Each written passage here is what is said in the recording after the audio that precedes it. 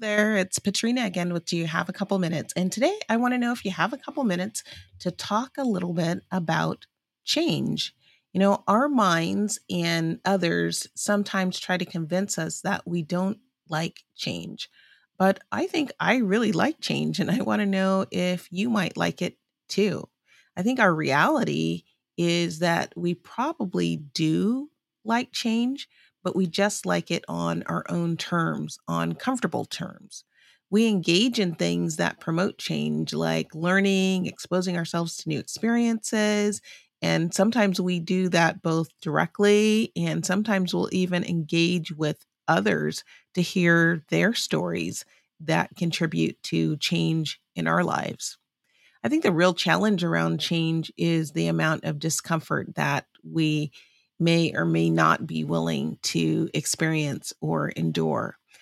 I always find it interesting that many of the people that we seem to most admire have gone through tremendous hardship and a lot of change. It just speaks to me about the way that discomfort has a way of causing us to take action, to take inventory, to have a different perspective. And that discomfort can actually embolden us in a way to make us want to engage in change. I'm sure most of us can maybe recall a time when we felt maybe fed up with something.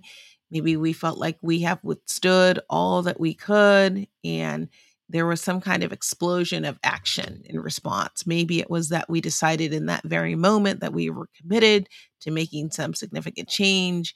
Maybe we stood up to a bully.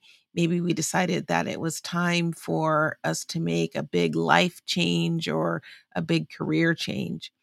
The point is that the discomfort made us long for change, even if we did so without complete awareness at some point.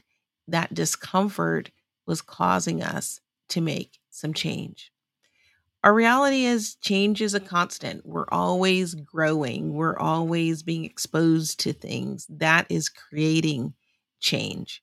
So if we envision change as maybe like a wind that is moving us closer to our fullness, to our destiny, that might just allow us to better accept the reality of our change.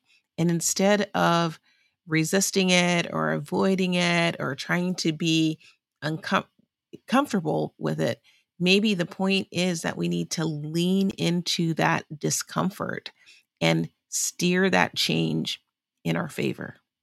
So, in thinking about all this, yes, I still like change. I think in most cases, with the right perspective, change can make a way for us to realize new opportunities. And with that, that is my few minutes for today. I hope that you found that this has been a topic that's been inspiring, something to help you think, learn, grow, and ultimately lead a more fulfilling life. And if you're enjoying these messages, I hope that you will share them with others so that they can come along our learning journey as well. As always, thank you so much for joining, and I hope that you have a fantastic weekend. Until next time, bye bye.